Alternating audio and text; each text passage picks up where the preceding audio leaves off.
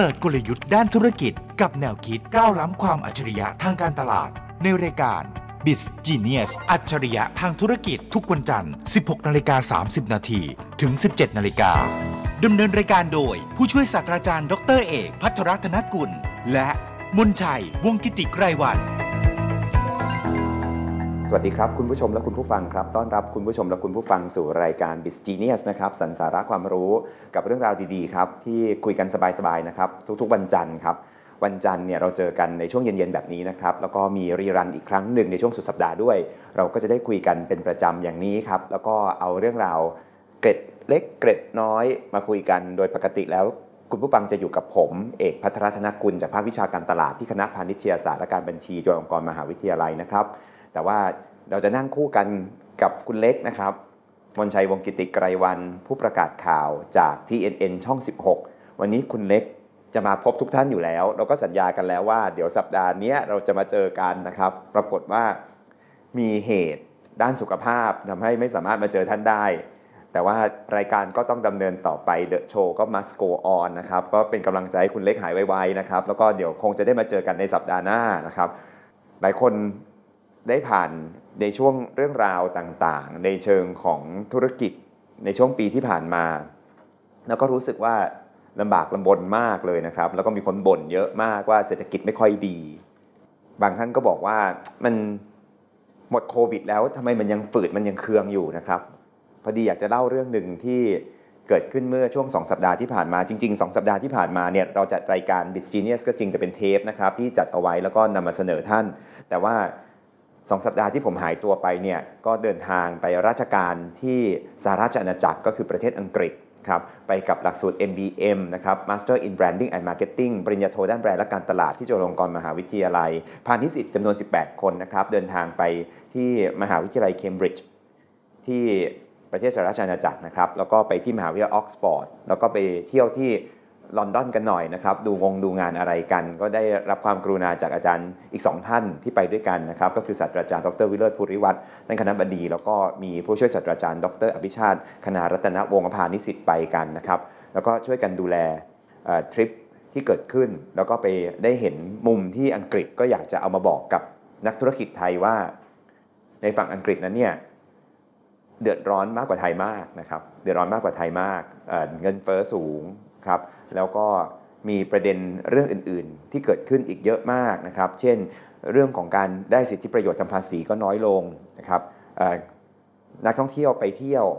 ปกติไปอังกฤษเนี่ยก็จะไปซื้อของปั๊บเนี่ยก็จะได้มาทำ VAT refund VAT refund ก็อยู่ที่ 20% คือเมืองไทยนี่ VAT น้อยนะครับ 7% เท่านั้นจริงๆเรา10นะครับแล้วเราก็ลดให้เหลือ7แล้วก็จะออกประกาศมาทุกปีว่าลดเหลือ7เราก็เลยคุ้นกับ VAT 7% แต่จริงๆแล้วเนี่ยประเทศไทยเรา VAT 10% แล้วก็ลดเหลือ7แต่ของอังกฤษนั้นเนี่ย VAT 20% นั่นหมายความว่าซื้ออะไรก็ตามอยู่รอบๆตัวเนี่ยจะถูกภาษีมูลค่าเพิ่มซึ่งผลักมาที่ผู้ซื้อเนี่ยนะครับ 20% นั้นของก็จะแพงคือปกติก็ของแพงอยู่แล้วพอบวก VAT เข้าไปอีก 20% เนี่ยมันแพงนักท่องเที่ยวชอบไปซื้อของที่อังกฤษเพราะว่าซื้อเสร็จปั๊บเนี่ยก่อนที่จะบินกลับแวตเนี่ยเขาจะไม่เก็บนักท่องเที่ยวดังนั้นเนี่ยเราสามารถขอแวตรีฟันคืนได้ซื้อของ 5,000 บาทได้แวตรีฟัน 20% คือได้ 1,000 บาทคืนซื้อ 50,000 ได้ 10,000 คืนได้เงินเยอะเลยนะครับในการกลับคืนมาจากแวตเพื่อจะกระตุ้นเศรษฐกิจจากการท่องเที่ยวปรากฏว่ารัฐบาลเองก็ไม่ได้มีเงินถุงเงินถังขนาดนั้นก็รู้สึกว่าไม่ให้แล้วเพราะฉะนั้นเนี่ยแวตรีฟันของนักท่องเที่ยวจึงไม่ได้พอแบตรีฟันนักท่องเที่ยวไม่ได้ปั๊บเนี่ยคนก็ไม่ค่อยซื้อของพอไม่ค่อยซื้อของเนี่ยมีคนเดินก็จริงแต่คนไม่เดินเข้าไปซื้อเนี่ยมันก็ไม่เกิดธุรกิจพ่อค้าแม่ขายเองเนี่ยเดินไปไหนมาไหนเราดู2อย่างคือมีคนซื้อไหมไม่ใช่มีคนเดินเข้าไปไหมคนเดินเนี่ยพอมีนะครับถนนใหญ่ที่เป็นเรื่องของการช้อปปิ้งของโลกเนี่ยก็คือถนน Oxford Streetที่อยู่ที่กลางลอนดอนเนี่ยคนเดินกันเยอะอุ่นหนาฟ้าข้างนะครับแต่ก็ต้องมองเข้าไปในร้านก็มีคนเดินเข้าร้านอยู่บ้างคำถามคือแล้วเขาซื้อไหมสรุปก็คือว่าซื้อน้อยลงมีคนเดินไปที่เคาน์เตอร์จ่ายเงินไม่ต้องต่อแถวนะครับแปลว่าถ้าไม่ต่อแถวแปลว่าขายได้ไม่ค่อยดีอันนี้คือเรื่องหนึ่งที่มองเห็นแต่มองมากกว่านั้นคือพ่อค้าแม่ขายเนี่ยหน้าตาสดใสยิ้มแย้มแจ่มใสมีความสุขใช่ไหมคำตอบคือไม่จริงนะครับ ก็หน้าบึ้งหน้างอหน้าบูดกันนะครับไม่ได้เกิดขึ้นจากอารมณ์เสียในเรื่องอื่นแต่เป็นอารมณ์เสียของเศรษฐกิจที่ไม่ค่อยดีกับการค้าขายที่ฝืดเคืองมากๆนะครับทางฝั่งของยุโรปตอนนี้เกิดขึ้นก่อนดูจากตัวเลขแล้วเราจะเห็นได้ว่าเกิดประเด็นเรื่องของปัญหาทางเศรษฐกิจนะครับท่านได้เห็นภาพใหญ่บางทีเราอยู่ไกลเราก็จะเริ่มได้ยินว่าแบงก์นั้นล้มแบงก์นี้ล้มนะครับไล่มาตั้งแต่ฝั่งของอเมริกามาฝั่งยุโรปนะครับแล้วก็วันหนึ่งก็เชื่อว่าเราจะได้รับผลกระทบนี้มากขึ้นเรื่อยๆเพราะฉะนั้นเนี่ยในตอนช่วงต้นปีทางฝั่งของนักวิชาการทางเศรษฐศาสตร์แล้วก็นักวิชาการทางด้านของบริหารธุรกิจเราก็คุยกันมาอยู่แล้วว่าปีนี้เป็นปีที่ต้องอดทนไปจนถึงปีหน้าเป็นอย่างน้อยในการที่เศรษฐกิจจะฝืดเคืองนะครับแล้วก็ยังมีปัญหาในเชิงของธุรกิจอยู่เยอะมากครับคนก็กระเป๋าแฟบกันมานานมากกว่านั้นมันก็ถึงไซเคิลของมันครับเรื่องของตัวเลขเงินเฟ้อและการว่างงานตามที่ต่างๆที่เพิ่มเติมมากขึ้นปัญหาสงครามนะครับและเรื่องของผู้อพยพซึ่งเกิดขึ้นทั่วโลกเนี่ยก็กลายเป็นประเด็นที่จุดชนวนรวมถึงการหึ่มกันที่ยังไม่เกิดสงครามแต่หึ่มกันแล้วเนี่ยสำหรับประเทศในฝั่งของผู้ค้าน้ำมันอย่างเงี้ยเป็นต้นท่านก็จะเห็นเหตุการณ์อะไรก็ไม่รู้เกิดขึ้นนะครับแล้วก็เป็นเหตุการณ์ทางเศรษฐกิจที่ได้รับผลกระทบไปด้วยดังนั้นเนี่ยสิ่งที่ท่านกระทบอยู่ไม่ใช่แค่ประเทศเดียวนะครับเป็นทั่วโลกนะครับแล้วตอนนี้เนี่ยฝืดเคืองกันหนักเลยนะครับที่ฝั่งของประเทศในยุโรปนะครับก็เลยนำมาฝากท่านก่อนไหนๆก็ได้คุยเรื่องนี้แล้ววันนี้ก็พาไปเที่ยวอังกฤษแล้วกันนะครับหลังจากที่พานิสิตไปเรียนที่ประเทศอังกฤษมาคำว่าพาไปเที่ยวทีไรเนี่ยก็จะไปเจอคนเจอผู้เจอของเจอสินค้าเจอบริการแล้วก็เจอความรู้ใหม่ๆรอบนี้เนี่ยก็ไปเจอความรู้ใหม่ๆจากท่านวิทยากรที่หลากหลายที่เข้ามาพูดคุยกับนิสิตของเราก็เลยขออนุญาตเล่าว่านิสิตป.โทที่คณะบัญชีจุฬาภาควิชาการตลาดด้านแบรนด์และการตลาดเนี่ยนะครับไปเรียนที่เคมบริดจ์เนี่ยไปเจอวิทยากรเด็ดๆท่านใดบ้างที่พูดเรื่องอะไรบ้างนะครับจริงๆวิทยากรมีเยอะมากแต่วันนี้เนี่ยเวลามีจำกัดก็จะหยิบยกวิทยากรบางท่านมาเล่าสู่กันฟังพร้อมกับความรู้สนุกๆที่นำมาฝากแล้วกันนะครับท่านแรกที่สร้างความประทับใจให้แก่คณะนิสิตแล้วก็คณาจารย์เป็นอย่างยิ่งจริงๆไม่ใช่เป็นปีแรกที่ท่านมาท่านก็ได้กรุณาเป็นวิทยากรให้เรามา5ปีติดต่อกันนะครับ5ปีที่ผ่านมานี้เนี่ยท่านกรุณาเป็นวิทยากรให้กับนิสิตของเราทุกปีก็คือท่านลอร์ดวิลสันออฟดินตันท่านเป็นขุนนางผู้ใหญ่ในประเทศอังกฤษนะครับในอดีตนั้นเนี่ยท่านเป็นเลขาธิการคณะรัฐมนตรีในสมัยของมาร์กาเร็ต แทชเชอร์นะครับและท่านก็ดูแลทีมของโทนี่แบร์หลายท่านคงได้ยินชื่อนายกรัฐมนตรี2ท่านนี้นะครับว่าเป็นรัฐมนตรีที่คลาสสิกนายกรัฐมนตรีที่คลาสสิกแล้วก็มีคนพูดถึงทั่วโลกจนปัจจุบันนี้โดยเฉพาะอย่างยิ่ง Iron Lady นะครับหญิงเหล็กอย่างมาร์กาเร็ต แทชเชอร์ท่านเป็นเลขาของคณะรัฐมนตรีนั้นแล้วก็ยังเป็นหัวหน้าของข้าราชการอังกฤษทั้งหมดครับ Head of Civil Service of the United Kingdom นะครับก็คือดูแลหมดเลยนะครับแล้วก็ท่านก็มาพูดคุยให้เราฟังในเรื่องของแนวคิดในเรื่องของการสื่อสารแล้วก็แบรนด์สำหรับท่านแล้วเนี่ยแบรนด์เกิดขึ้นมีความชัดเจนมันเกิดขึ้นจากการที่สร้าง recognition คือการรับรู้นะครับว่าอะไรเป็นอะไรของใครเป็นของใครแบรนด์เกิดขึ้นอย่างไรท่านก็เล่าให้ฟังด้วยคนที่เป็นคนมีความรู้มากท่านก็บอกว่าก่อนที่จะมาบอกว่าแบรนด์ปัจจุบันเป็นยังไงอะไรยังไงเอาไปใช้ทำอะไรต้องรู้ก่อนว่าจุดเริ่มต้นของแบรนด์เนี่ยมันเกิดขึ้นจากอะไรแล้วมันจะเข้าใจความว่าแบรนด์มากเลยนะครับจุดเริ่มต้นของแบรนด์เนี่ยท่านเล่าให้ฟังว่ามันเกิดขึ้นจากการที่เอาตราที่เป็นเหล็กเนี่ยไปจี้ความร้อนแล้วเอามาประทับที่วัวและฝูงสัตว์เพราะในปศุสัตว์เนี่ยสมัยก่อนเนี่ยก็เป็นการเลี้ยงสัตว์บางทีเป็นไล่ทุ่งคือก็พากันไปกินหญ้าตรงไหนกินพืชตรงไหนก็ไปกินกันก็ไล่กลับเข้ามาที่ฟาร์มของตัวเองเป็นการเลี้ยงสัตว์ปกติในสมัยโบราณบางทีวัวหลงไปมีคนมาขโมยวัวไปวัวหายไปเนี่ยการที่มีตราประทับเนี่ยจะทำให้รู้ว่าเป็นวัวของใครเป็นสัตว์ของใครครับหรือถ้าจะขายต่อไปให้เนี่ยจะได้รู้ว่าอ๋อถ้าซื้อจากฟาร์มนี้เนี่ยมีชื่อเสียงมีคุณค่าถ้ามีตราประทับนี้มันก็จะราคาสูงขึ้น แปลว่านั่นคือคอนเซปต์ที่เกิดขึ้นในสมัยโบราณซึ่งพัฒนาขึ้นจนกลายเป็นเรื่องของแบรนด์ในยุคนี้ผมก็คิดในใจพอคุยอย่างนี้ว่ามันเกิดขึ้นยังไงเนี่ยนะมันมีความเข้าใจทันทีว่าแบรนด์เกิดขึ้นจากการที่เราต้องสร้างให้เขารู้จักคือ recognition คือปั๊บมองเห็นปั๊บรู้จักทันทีว่าวัวเนี่ยมาจากฟาร์มไหนยังไงแต่มันไม่ได้มีแค่ recognition คือรู้นะแต่ยังสามารถบอกถึงคุณค่าได้ด้วยว่าฟาร์มนี้เลี้ยงวัวดีนมดีแน่นอนราคาจะสูงวัวนี้เลี้ยงวัวปกติบางทีไม่พาไปกินหญ้าที่ดีๆไม่พาไปกินน้ำที่ดีแปลว่าจริงๆเนี่ยอาจจะให้นมได้ไม่ดีราคาก็จะต่ำงั้นแบรนด์ในอดีตนั้นเนี่ยก็สะท้อนแบรนด์ในปัจจุบันว่าเวลาทำแบรนด์ที่ดีมันเกิดจากการสั่งสมนะแล้วมันไม่ได้บอกแค่ทำให้รู้จักอย่างเดียวนะแต่มันบอกถึงคุณค่าด้วยการพัฒนาแบรนด์ก็เกิดขึ้นแล้วก็พัฒนาเรื่อยมานะครับจากเรื่องของปศุสัตว์จนกลายมาเป็นเรื่องของการทำธุรกิจนะครับมีคนเข้าใจแนวคิดกับการสร้างแบรนด์มากขึ้นมีเครื่องไม้เครื่องมือใหม่ๆในเรื่องของการสร้างแบรนด์มากขึ้นเราได้รู้จักคำว่าแบรนด์อาร์คิไทป์นะครับเราได้รู้จักของแบรนด์ DNA ครับเราได้คุยกันเรื่องของแบรนด์อาร์คิเทคเจอร์แบรนด์พอร์ตโฟลิโอนะครับเรามีอะไรเกิดขึ้นอีกเยอะแยะมากมายแบรนด์ถูกเอามาใช้ในเชิงธุรกิจแล้วปัจจุบันถูกเอามาใช้ในมุมอื่นๆเยอะแยะมากมายท่านลอร์ดวิลสันออฟดินตันเองก็บอกว่าแม้แต่เรื่องของการทำแบรนด์บุคคลก็จำเป็นที่จะต้องดูอย่างดีแล้วก็สามารถเอาความรู้เรื่องแบรนด์มาประยุกต์ของกับตัวบุคคลได้และตัวบุคคลที่ท่านลอร์ดได้กรุณาพูดถึงเนี่ยก็คืออดีตนายกรัฐมนตรีหญิงเหล็กอย่างมาร์กาเร็ต ทัชเชอร์ว่าในเบื้องหลังของ ทัชเชอร์นั้นเนี่ยปกติแล้วไม่ได้เป็นคนแต่งตัวแบบนี้ไม่ได้มีคนมีทรงผมแบบนี้เป็นคนที่มาทางเคมีแต่ต้องมาอยู่ทางด้านของ politics ก็คือเรื่องของการทำการเมือง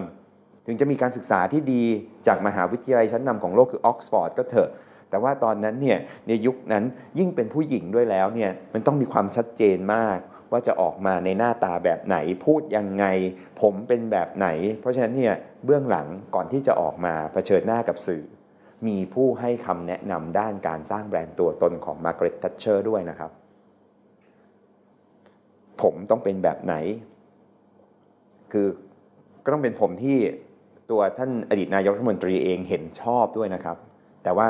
ก็ต้องมีการพูดคุยกันว่าจะต้องออกมาในรูปแบบนี้แล้วคนในสังคมเห็นทีไรก็ต้องเป็นแบบนี้แล้วก็ต้องมีความชัดเจนการแต่งตัวจะต้องออกมาเป็นรูปแบบประมาณไหนอย่างไรเป็นการสร้างแบรนด์ตัวตนวิธีการพูดจะต้องพูดแบบไหน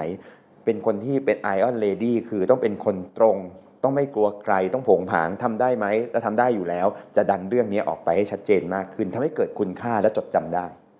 เมื่อเกิดคุณค่าและการจดจำได้คือเกิด value recognition จึงเกิดเป็นแบรนด์ของ Margaret Thatcher มองเห็นแต่ไกลไม่ต้องมีโลโก้นะครับเห็นหน้าค่าตารู้แล้วว่าใครมาไปที่ในบริเวณเราได้ไปที่บริเวณมหาวิทยาลัยออกซฟอร์ดด้วยเราเห็นรูปของ Margaret Thatcher เห็นแต่ไกลก็รู้แล้วว่าเนี่ยคือรูปของ Margaret Thatcher บรรยากาศเป็นอารมณ์ประมาณไหนยังไงสไตล์เป็นแบบไหนงั้นจริงๆแล้วเนี่ยกำลังจะเรียนท่านว่าการพัฒนาแบรนด์นั้นเนี่ยมันเกิดขึ้นตอนต้นยังไงปัจจุบันก็ยังคงเป็นแบบนั้นแล้วมันไม่ได้ใช้แค่เชิงธุรกิจนะครับมันสามารถใช้ในเชิงของบุคคลได้ด้วย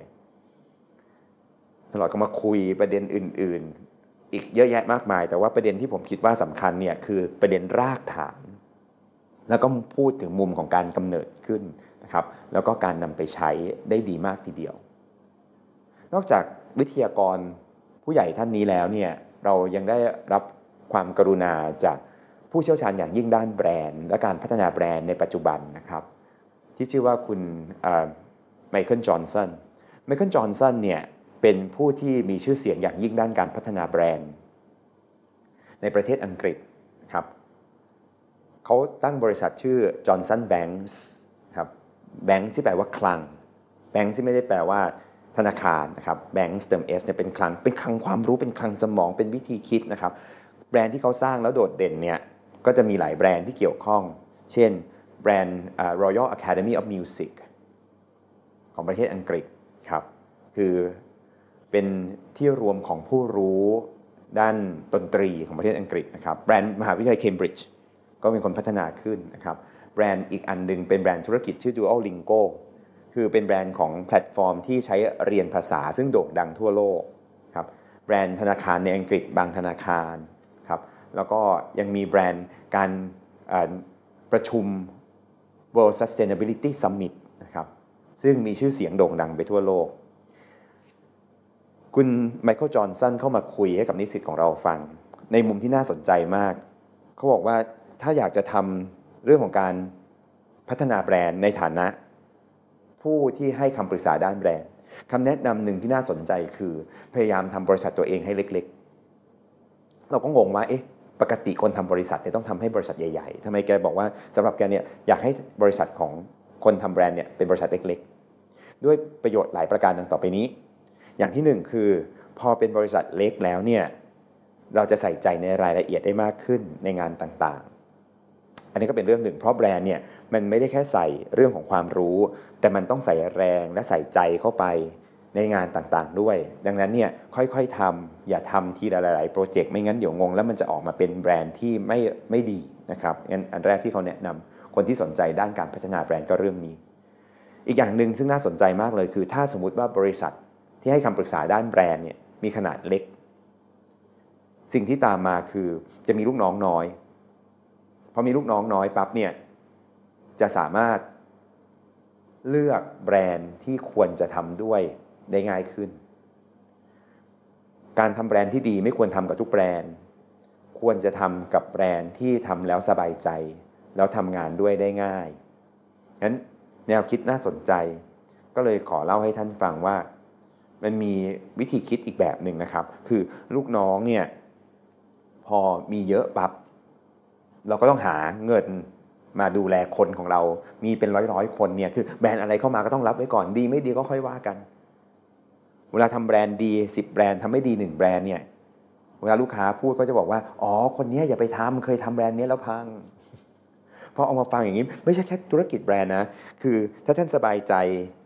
กับธุรกิจให้คำปรึกษาธุรกิจการทำงานใดๆก็ตามเนี่ยบางทีเราไม่จำเป็นต้องใหญ่เสมอไปนะครับเพราะเวลานี้เราทำอะไรผิดขึ้นมาทีนึงเนี่ยคนจะมองเห็นสิ่งที่ผิดนั้น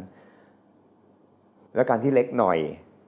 บริหารจัดการได้ท่านอาจจะได้รับการบริหารจัดการและสิทธิ์บางอย่างที่น่าสนใจมากนั่นคือสิทธิ์ของการเลือกลูกค้าว่าใครจะทำด้วยใครที่เราไม่ต้องทำเพราะยังไงคนเราก็ไม่พอแล้วพอมีโปรเจกต์เข้ามาให้เลือกเยอะๆท่านก็จะได้เลือกได้ว่าแบรนด์ไหนที่ดีเพียงพอที่ท่านควรจะทำด้วยและทำให้เขาดีขึ้นแล้วภาพของท่านก็จะเป็นภาพที่ดีแล้วการทำธุรกิจในอนาคตก็จะยั่งยืนมากขึ้นอีกประเด็นหนึ่งที่คุณไมเคิลจอห์นสันกูรูด้านแบรนด์ของประเทศอังกฤษบอกไว้คือการทำแบรนด์ไม่ได้ทำเพื่อให้ธุรกิจประสบความสำเร็จการทำแบรนด์เนี่ยควรทำให้สังคมดีขึ้นงั้นการทำแบรนด์ที่ดีถ้าสมมติจะทำธุรกิจขายของไม่ต้องทำแบรนด์เยอะก็ได้ทำการตลาดเยอะๆทำโปรโมชั่นเยอะๆแต่เมื่อไหร่ก็ตามที่รู้สึกว่าอยากทำให้สังคมดีขึ้นต้องใช้เครื่องมือแบรนด์ให้เป็นประโยชน์ดังนั้นเนี่ยแบรนด์ที่คุณจอห์นสันเลือกทำจะดูว่าทำแล้วเนี่ยมันจะสร้างประโยชน์ให้แก่สังคมเยอะไหม World Sustainability Summit อันนี้น่าทำ University of Cambridge อันนี้น่าทำ Royal Academy of Music อันนี้น่าทำให้ก็เลือกทำแล้วก็ทำให้สังคมดีขึ้น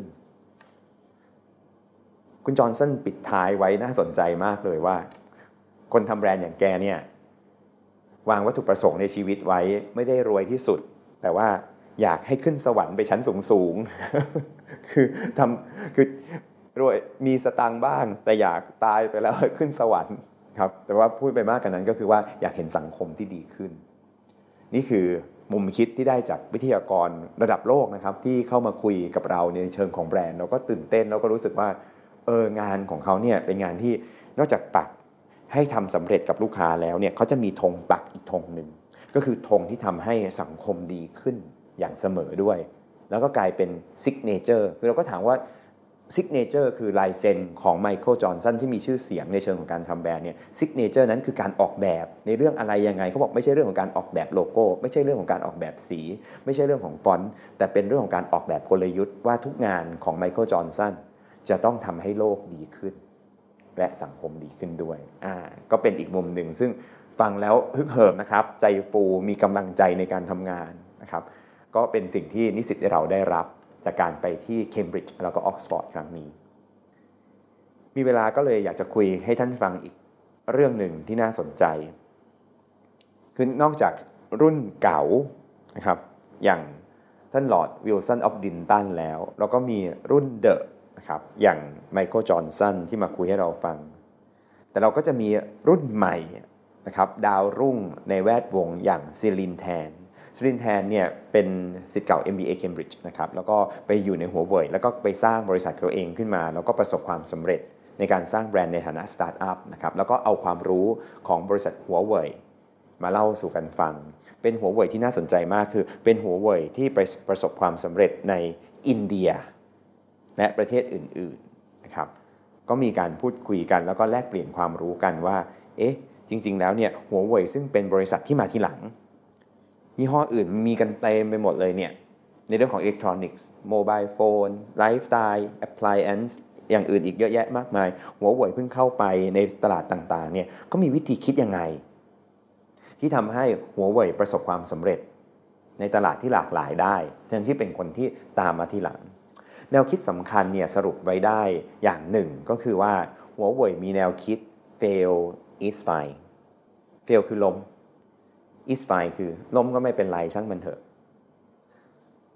องค์กรหลายๆองค์กรมีแนวคิดชื่อ fail is fail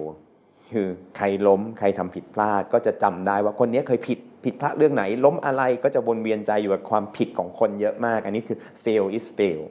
แล้วหลายคนพอไม่มีแนวคิดเรื่องของ fail is fine เนี่ยก็จะรู้สึกถึงความผิดนั้นจะกลัวความผิดมากขึ้นจะพยายามหนีความเสี่ยงจะพยายามหาคนผิดแล้วสุดท้ายก็จะตีกันเกิด conflict ท้ายที่สุดแล้วเนี่ยองค์กรก็อาจจะล่มได้เพราะมัวแต่หาความผิดซึ่งกันและกันหัวเว่ยบอกว่าถ้าผิดเป็นครั้งแรกเอาเรื่องที่ผิดนั้นมาเล่าสู่กันฟังถือว่าเหมือนได้สารภาพบาปไปแล้ว คือสารภาพบาปแล้วก็ถือว่าไม่ผิดแล้วก็ทำงานต่อเพราะทุกคนผิดได้แต่อย่าผิดซ้ำเรื่องนี้สำคัญเพราะไม่งั้นเนี่ยคนจะเต็มไปด้วยความกลัวแล้วยิ่งเป็นคนใหม่ที่เพิ่งเข้าตลาดก็จะกลัวเต็มไปหมดกลัวจะผิดแต่พอนายใหญ่แล้วคนที่เป็นผู้ดูแลทั้งหลายบอกว่า fail is fine ล้มได้ไม่เป็นไรสิ่งที่ตามมาคือมีความกล้ามากขึ้นกล้าที่จะสู้ลดความเสี่ยงลงลดความกลัวความเสี่ยงลงครับไม่บาดหมางน้ำใจไม่โทษซึ่งกันและกันไม่หาคนผิดประเด็นเหล่านี้เกิดขึ้นอยู่มากทีเดียวทำให้กลายเป็นแก่นกลางที่คุณซิลินแทนนะครับจากหัวเว่ยมาเล่าสู่กันฟังว่าทำไมหัวเว่ยจึงสามารถเข้าไปบุกตลาดประเทศต่างๆรวมถึงอินเดียซึ่งมีคู่แข่งเยอะและมากหน้าหลายตามากครับได้อย่างประสบความสำเร็จแล้วก็น่าสนใจวันนี้เวลาสั้นนะครับก็เลยรวบรัดตัดความเล่าเรื่องราวต่างๆถ้าท่านจับความที่เราคุยกันได้เนี่ยจะเห็นว่ามีหลายประเด็นทีเดียวที่เราได้เรียนรู้ไปนะครับประเด็นที่1จากลอร์ดวิลสันออฟดินตันเนี่ยเราอยากคุยให้ท่านฟังว่า